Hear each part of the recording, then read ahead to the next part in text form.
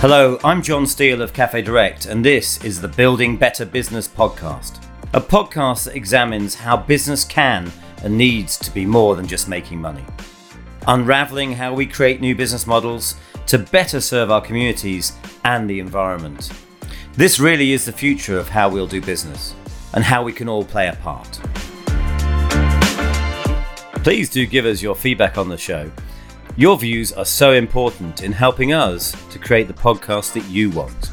It really is your podcast. So please now take the short 1-minute survey at Cafe Direct /podcast and we'll send you a bag of our specialty anniversary coffee to say thank you. The survey is live until the 31st of December, so please do it now.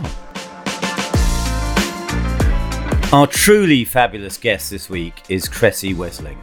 Kresse is an environmental entrepreneur who set up Elvis Kresse, a company that makes gorgeous luxury accessories from reclaimed waste materials.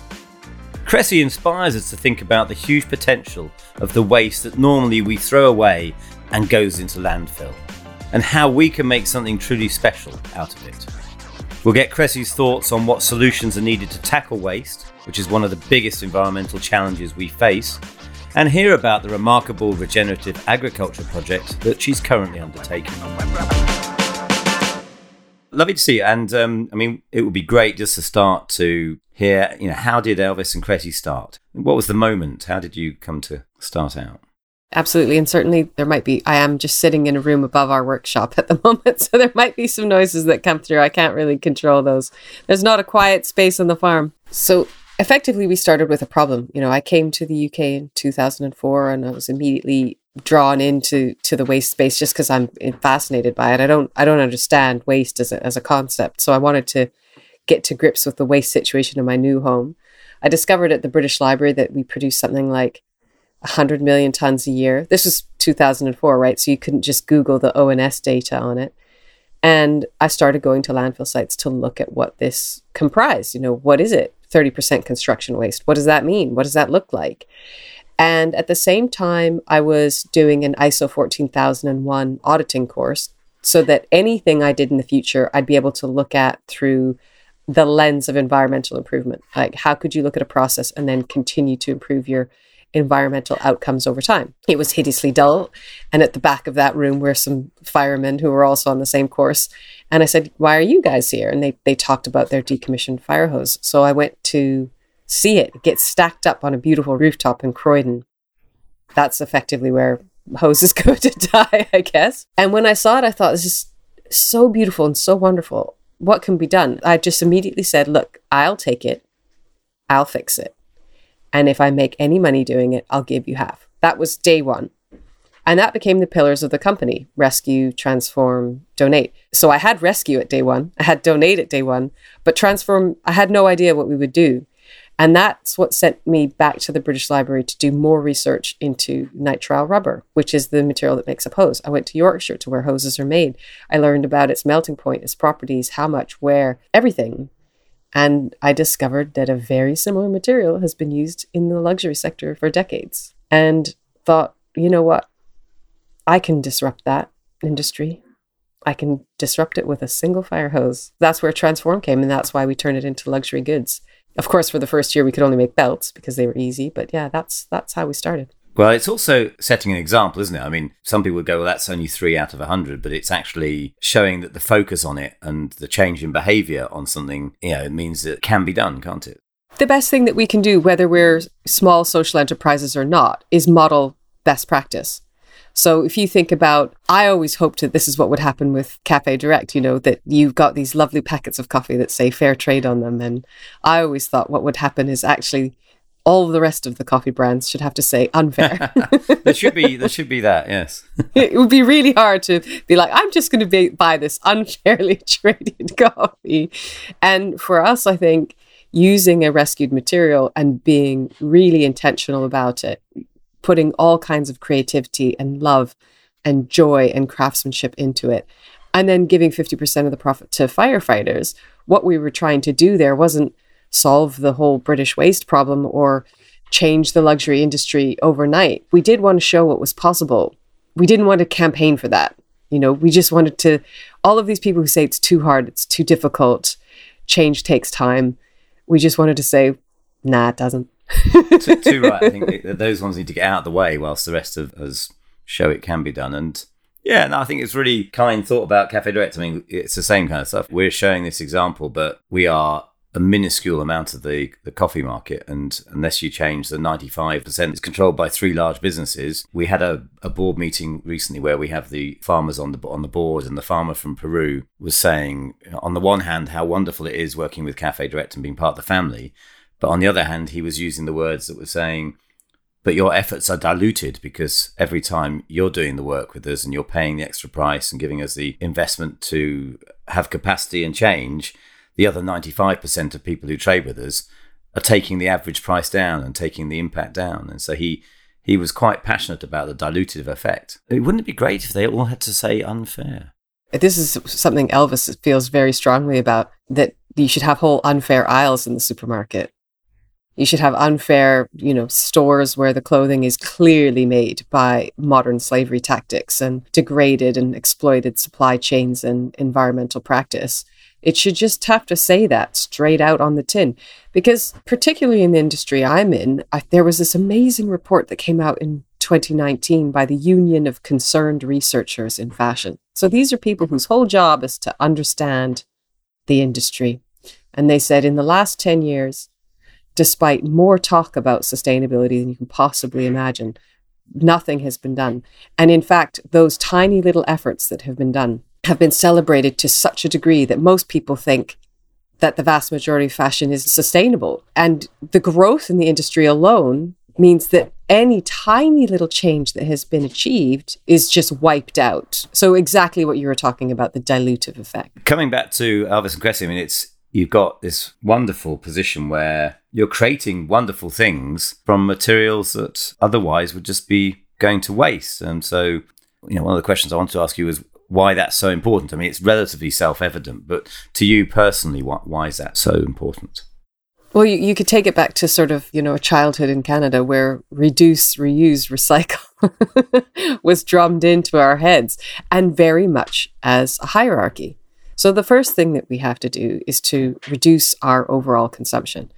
The second thing is reuse. And the reason why I'm so passionate about that is that I just think we haven't applied our creative imaginations to all of these wonderful materials that are out there. Even in some of the reports issued by the Ellen MacArthur Foundation about circular economy for textiles, they'll say things like 1,000 kilos of waste textiles should be worth $2,000 to $3,000. That's crazy low. We're setting the bar too low. If I take a ton of decommissioned fire hose and transform it, we create 60,000 pounds of value. Not 3,000, 60,000. We're getting better ratios of return than the alchemists were after. And so I'm passionate about the creativity and really deciding that the best thing that we can do with that sort of energy is make something spectacular that, yes, does inspire people to look around themselves and look at the other materials that are languishing. Let's look again at sewage, for example. Let's look again at wastewater. Let's not just willy-nilly accept these hideous companies putting it into the rivers and streams when actually it has value. It has nutrients in it.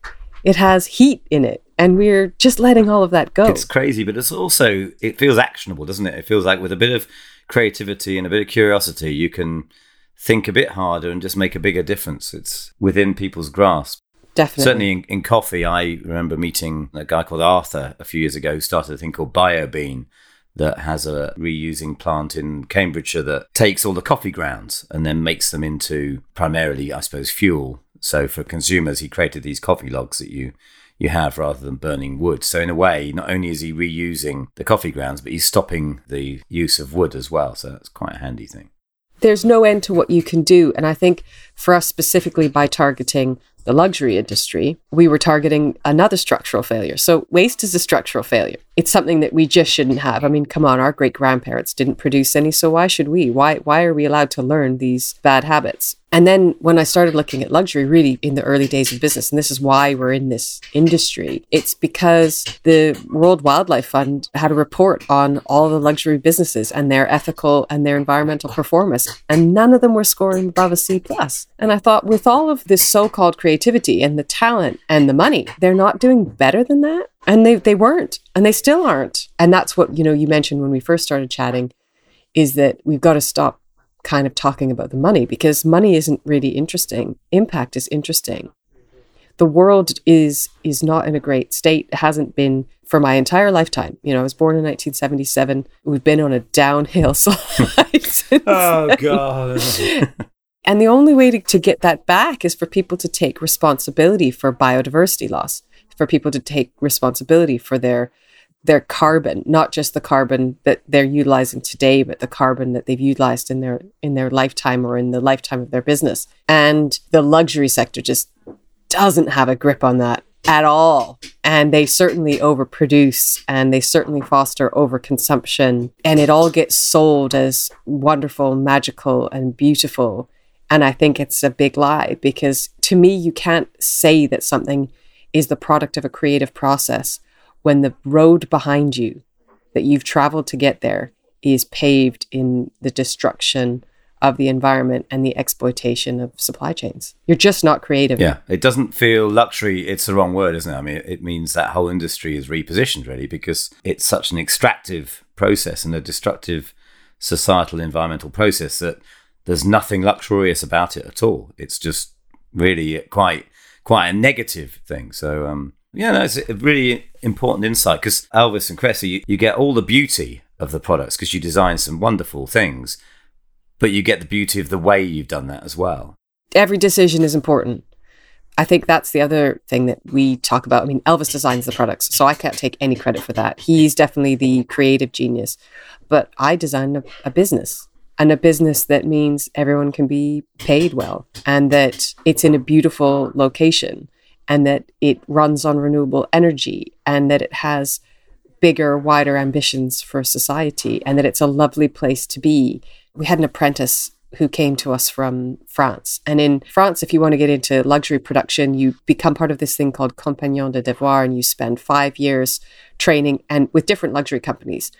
And I think she came to us from Louis Vuitton and went to Chanel afterwards. So it was kind of like, if I put this in an egocentric way, I would say from the ridiculous to the sublime to the ridiculous again. And she just said it was kind of horrible, because at both of those companies, she was sitting at a machine all day doing the same repetitive process, the kind of thing you associate more with fast fashion. Whereas when she was with us, she was learning everything. Not just about production, but about how the business ran, about all the members of the team, about what everyone's goals were for a more just society. And I can't wait till she finishes this 5 years so we can get her back. I mean, how many people do you have in Elvis and Kresse, roughly?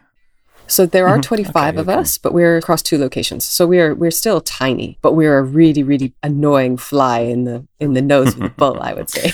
Wow.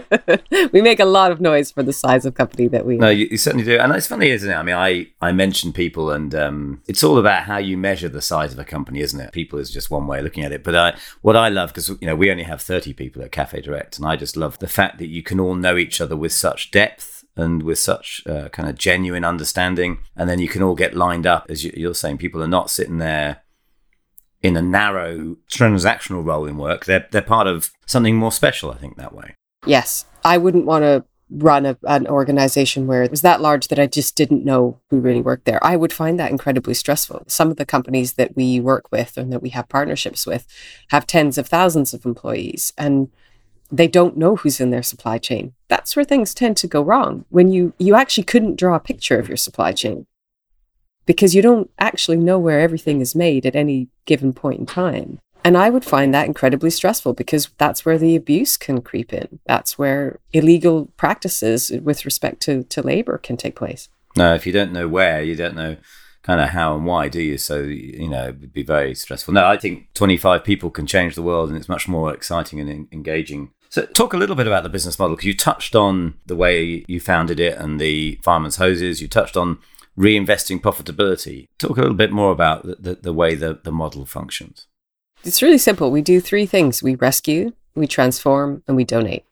So that we focus on niche wastes that have not found a way in traditional recycling, whether that be the fire hose, whether that be the offcuts that we recollect from Burberry from their leather goods production, whether that be tea sack. Tea generally gets imported into the country in paper sacks, and the final layer of that paper is foil and polyethylene coated, which means the whole sack can't be recycled, but it can be reused if it comes to us and we iron it flat and separate the layers manually. And that's how we make our own packaging. So we're quite obsessed with doing as much as we can at every stage of the process using materials that exist already, whether it be packaging or lining or accessories or in fact the products themselves. Because I've always found it very odd when you have a great eco product that's in a box and loads of tissue paper. I find that really... Increasingly it jars, doesn't it, when it turns up? Increasingly you think, hang on. Yeah. Why is that like that? And certainly I think I felt that over the last 7 or 8 years with things like when you get those farm boxes and stuff, but actually all those kind of very natural fruit and veg are then packed in a way that's perhaps not in keeping with that. Yeah, then there's loads of plastic around, which is not great because we don't have solutions for things. And I'm one of these people that would love to legislate more, because I don't think we should be allowed to have raw materials in single-use format in the UK that we can't recycle here and that we're, let's face it, not prepared to recycle here. And that could be, clothing that people, a £2 t-shirt, which is just exploitation, period. But that's a single-use good. If someone values it so little in the first place, it becomes a single-use good. And all it is, microfibers in the sea and then textile waste that gets shipped off to another country. If we're not prepared to recycle it here and deal with it here, not so sure we should be allowed to import it or produce it. We should be limiting the number of polymer types to those that we can recycle. We should be saying, look, you can have aluminium and glass packaging, maybe PET as well, but these are the 3 types. Now go off and be creative with that landscape of materials, come up with solutions that mean we don't have to continue to build incinerators. I do think we need more legislation because the market's never been free. It's been subsidized by the planet and its people, and we need to turn that around. Yeah, I run my little company here, but I also just instinctively feel that legislation is required because it's a way of making change now. It sort of forces the hand a bit, doesn't it? And it levels the playing field because to a certain extent, let's say this language of sustainability, which is now everywhere, every single fashion brand I see, they'll use the word sustainable somewhere and it's become meaningless and it's really depressing. But actually, if there were a carbon tax, then you would quickly get to understand why a product like mine made from waste would win, because there is no new embodied carbon in anything that we do. In fact, because we're rescuing things that would otherwise go to landfill, we start from a negative carbon position. So we would win because our goods would stay at the prices they're at, the realistic prices where they are. They wouldn't then have to balloon to take account of finally pricing in the collateral damage that some of the companies definitely know they're causing. They just think that putting in 1% organic cotton into a t-shirt changes the game. Yeah, that's commitment for you, eh? So, Elvis Kresse, you've partnered with Burberry. Now, I don't know anything about things like Burberry and stuff, but I think it's a huge luxury business or something. What's that partnership all about? We started with the fire hose and then quickly branched out into other materials. But in, let's say, 2010, we had gotten to grips with the fire hose problem. We were able to rescue all of London's hoses every year, and we're expanding beyond London. So that first big problem we took on, we had solved, and I thought, now it's time for something bigger. Because I'm obsessed with reading these UN reports, whether it be about climate change or manure. I read something about the leather waste issue and that we were producing 800,000 tons a year globally of offcut. And this is because a cowhide is shaped the way a cowhide is shaped, and companies cut out the pieces they want, and the stretch marks and the scratch marks and the excess just falls to the cutting room floor. And we talk about single-use goods, but this is a never-been-used good. And it's beautiful and it's wonderful and it's just been tanned, which means a huge amount of utility has gone into it. Why not love that too? And I think you have to sort of cast your memory back to 2010. People were starting to talk about the circular economy a bit, but nobody was designing for it. And I thought this is the best opportunity to do that, because we shouldn't be designing goods per se. We should be designing a system, a Lego-like system that means the world's leather waste issues can be solved where they are. Because I never wanted 800,000 tons of material to come and find me in Kent. I didn't want to take on responsibility for all of it. So Elvis, again, designed this incredible system that basically does exactly what I asked him to do. It turns, seemingly useless bits of scrap into a Lego-like component that can be woven and rewoven over time. And I presented this at an event in London and said, yeah, here, we've done it. No money. Just at the time, there was 2 of us in the business and we've solved the world's leather waste problem. Here you go. And there was some people from Burberry at this event and they came up to me afterwards and said, we have some leather offcuts. And I said, yeah, sure you do.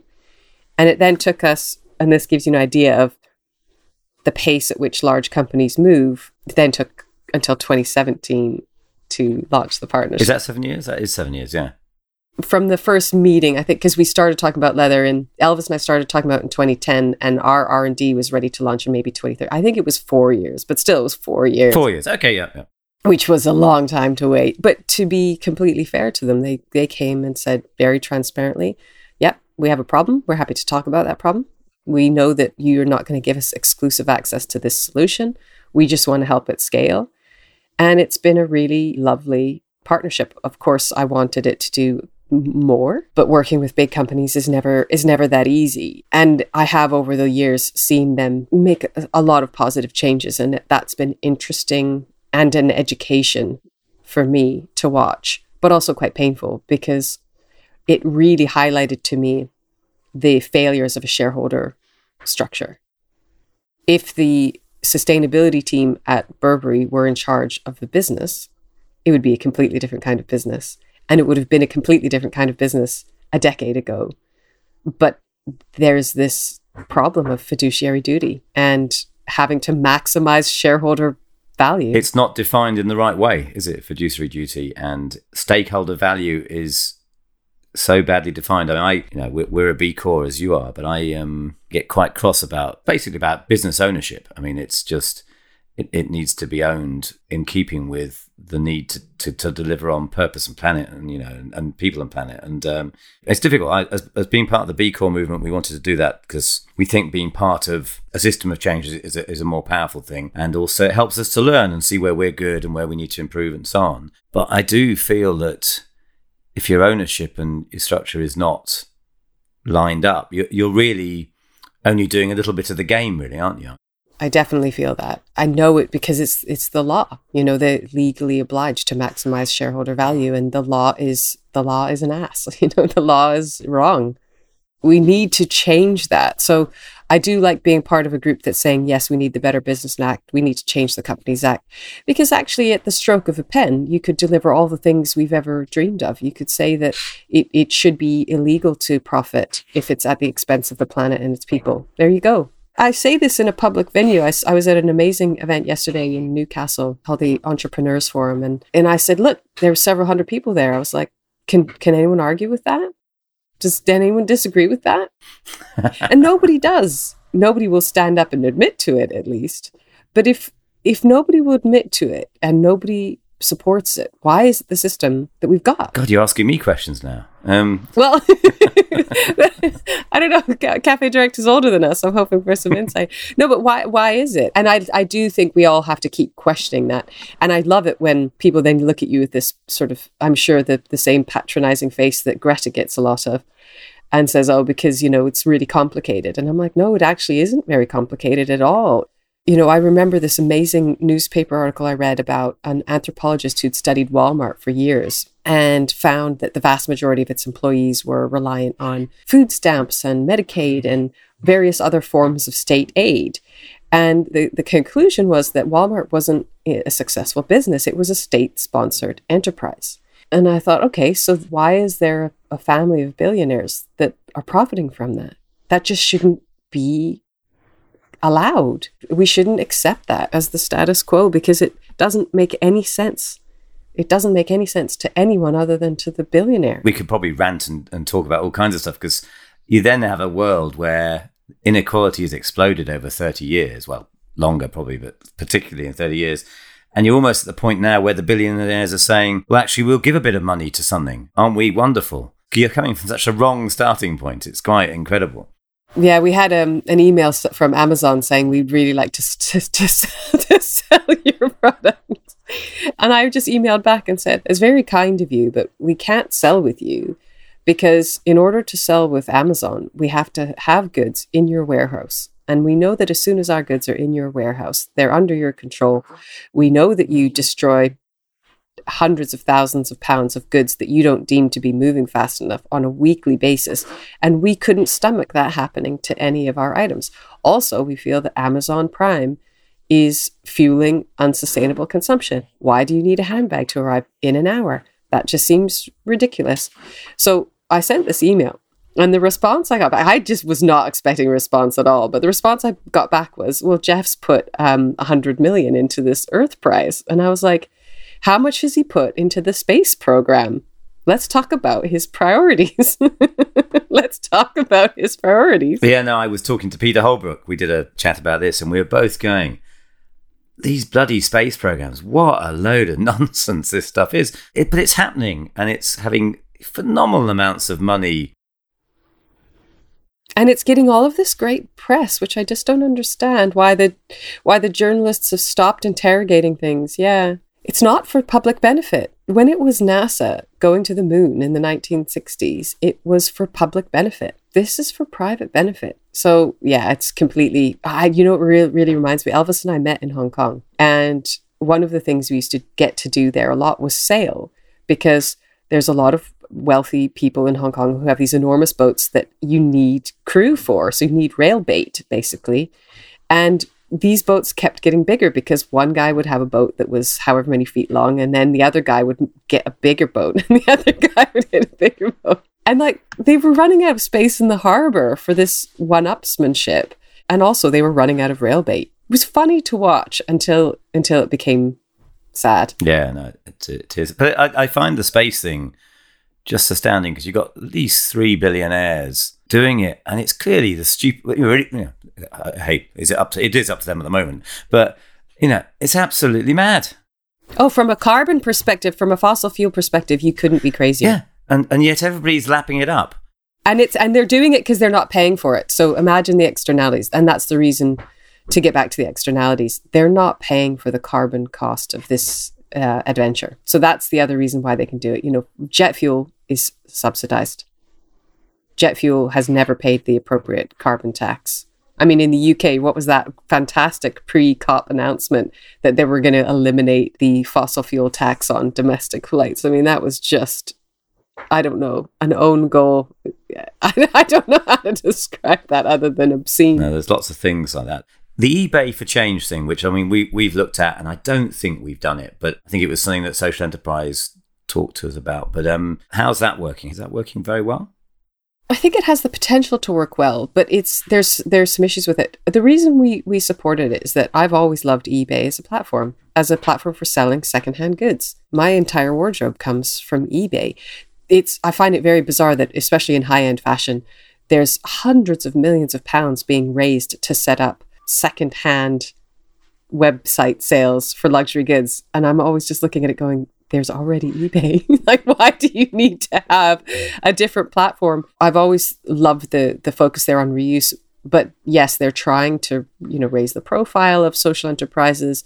And I think that they started with 20 or 30, and we were happy to experiment with it and see how it went. Is there an appetite for people to buy goods like ours on a platform like eBay? I would say it's a slow start, and it's a very complicated back end. eBay wasn't built on a Shopify platform, let's put it that way. So I think philosophically, it's got to be the place to be. And you live on a farm. Your business is based on a farm. Is that right? Yes. Yeah, we had a crazy pandemic because, well, I guess we're still in it, aren't we? But more than 2 years ago, Elvis and I knew at our previous location we were out of space. And a lot of businesses like ours would be based on an industrial estate, and that's just not, I can't do that. And we started looking at farms because we're in Kent anyway, and farms are kind of close to where we were and our team was. And we thought, let's draw a little circle on a map and see if we can find a farm that will allow us to keep the team together. And our main thought was, if you buy a farm, there's this planning thing where if it's an actual farm, which is more than 12 acres, you are allowed to diversify your operations. You're allowed to have commercial workshops on them. And you should be able to build a building, if there isn't a building already there, with just, prior notification, sort of 28 days notice. Of course, the farm we then found was in an area of outstanding natural beauty, which means all bets are off. But we looked at loads of farms, and this one caught our eye for very specific Elvis and Kresse reasons. It had never been invested in. It doesn't have a big, beautiful listed manor house on it, which is great because listed manor houses can't ever be heated in an ecologically friendly way. It has a very substandard bungalow on it, which actually, if you just use, you can rescue the envelope and turn into an eco-Scandi house. And it had lots of barns. And I mean, the real kicker, I suppose, for me was that it had sort of 17 acres of completely degraded pasture, to the extent that the people here before ran a turf cutting business. So they literally sold their topsoil. So we weren't going to go and buy a beautiful farm that was perfect and wonderful with lots of earthworms. No. We wanted crappiest farm we could find. But the main reason also to look at a farm was that we had started thinking about, what does regenerative look like for us? So if we want to be, from a carbon perspective, a net carbon sink as a business, how do we do that? And there's this whole thing about offsetting, which, for me, I think a business can offset in the short term on their way to eliminating carbon from their business, but it should never be like, oh, we're just going to offset. And I think the best way to think of that, someone said, you can't get a good behavior offset from a friend. So I can't treat Elvis terribly by paying one of my friends to be really nice to her partner. It just doesn't work that way. What a great way of thinking about it. I think it's good, though, that you're sort of saying it's okay as long as you're on a journey, and you can, presumably, you can show me you're on that journey. Yeah, the data is important. So we just thought net regenerative, the best way to do this is going to be to do an agricultural project, because we'd been intrigued by this idea of regenerative agriculture and the potential to increase carbon in the soil just by building soil health. You get all of these benefits from doing one activity.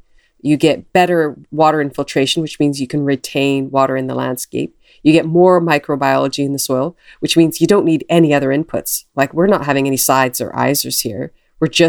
We're building our own compost also from wastes, making compost teas, drenching the land that way. Topsoil will be generated by the sand, the silt, the clay, and the chalk that's already in the ground, as long as we put the microbiology in it to unleash that.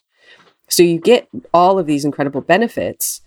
We also have sheep, so we're doing something called holistic planned grazing. We've completely geeked out on this throughout the pandemic. We went basically back to our own version of university, listening to soil health specialists and podcasts and reading through textbooks. And it was like, I studied politics the first time around at university, and the whole time I was doing that, I loved it, but I didn't really love politics. And now I'm studying something that I really love, and I really get to do, because you then put some of your dirt under a microscope and you get to see what's happening. So the idea for us was to do a regenerative agriculture project ourselves so that we could really understand it and see what transitioning a farm would look like. We could capture all the data around it. We could share the data around it.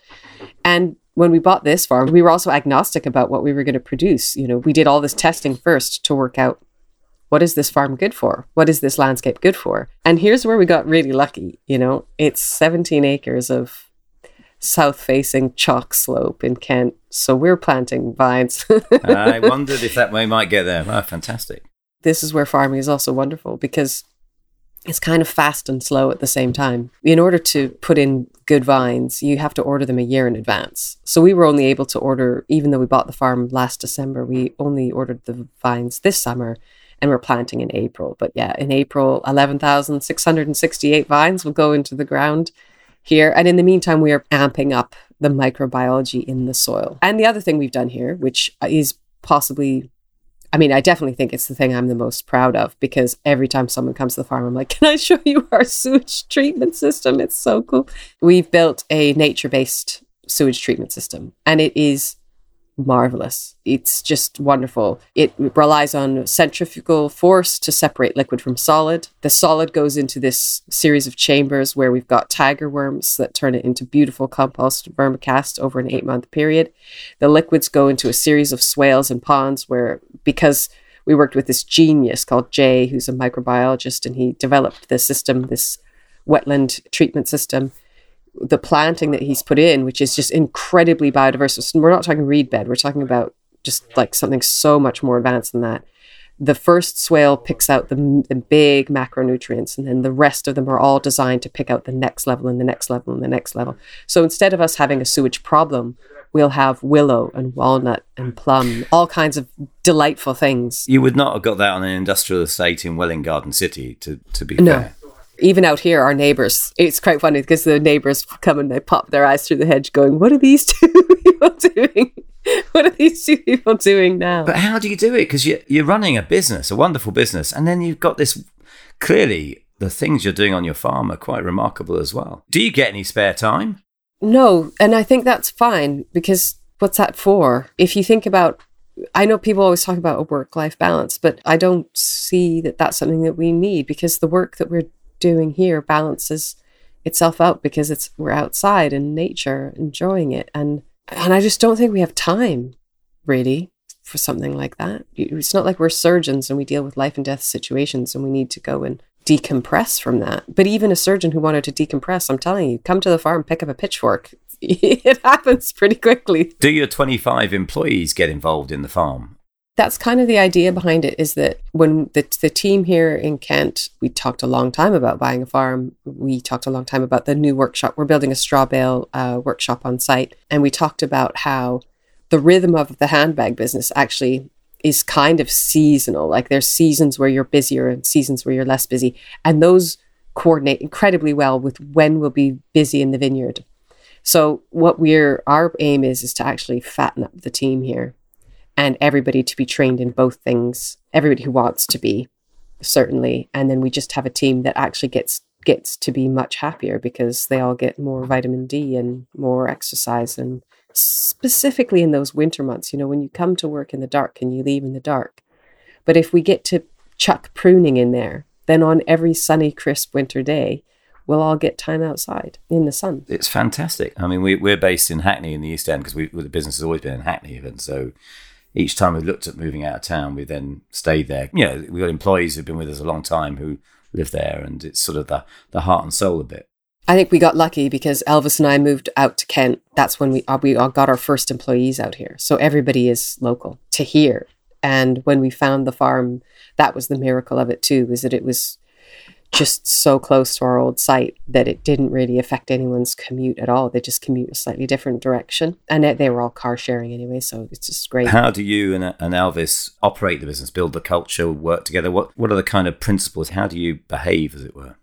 I don't think we have a specific set of rules on this one. Certainly Elvis is a very detail-minded person who's incredibly conscientious. And for sure, we're both workaholics. So when people arrive in the morning, we're already here. We're already working. When people leave at the end of the day, we're still here and we're still working. So I suppose that models a certain kind of behavior. But the biggest thing is that it is a small team. Kindness is sort of at the core of it. We are kind to everybody. We treat everyone with a lot of respect, and that sets the tone in the workshop. And everybody's pretty tight as a result of that. It feels a lot, especially right now, because the business is based in the farmhouse at the farm, because we haven't got the workshop built yet. And who knows when we're going to get the workshop built, because Brexit and COVID have slowed construction down to a snail's pace. But, we're actually in the house. We eat together in the kitchen of the farmhouse. Yeah. I think it's really good that people don't have to write down a set of values on the wall or something. They can just be authentic and be, let the way you do stuff be the way it talks to people rather than putting the words on the wall sort of thing. I think you have to do that with larger companies, but not when it's all here. I mean, in my first employee handbook that we had to write, it was one sentence. I just put, if you litter, you're fired. That's it. It's like, this is, we're waste people, and that was it. And yeah, and now it's like, be nice to everyone and look after everyone. But you can't put that in a handbook and expect it to happen. You have to model that, and you have to talk to people in the team if they're not modeling that behavior. No, fantastic.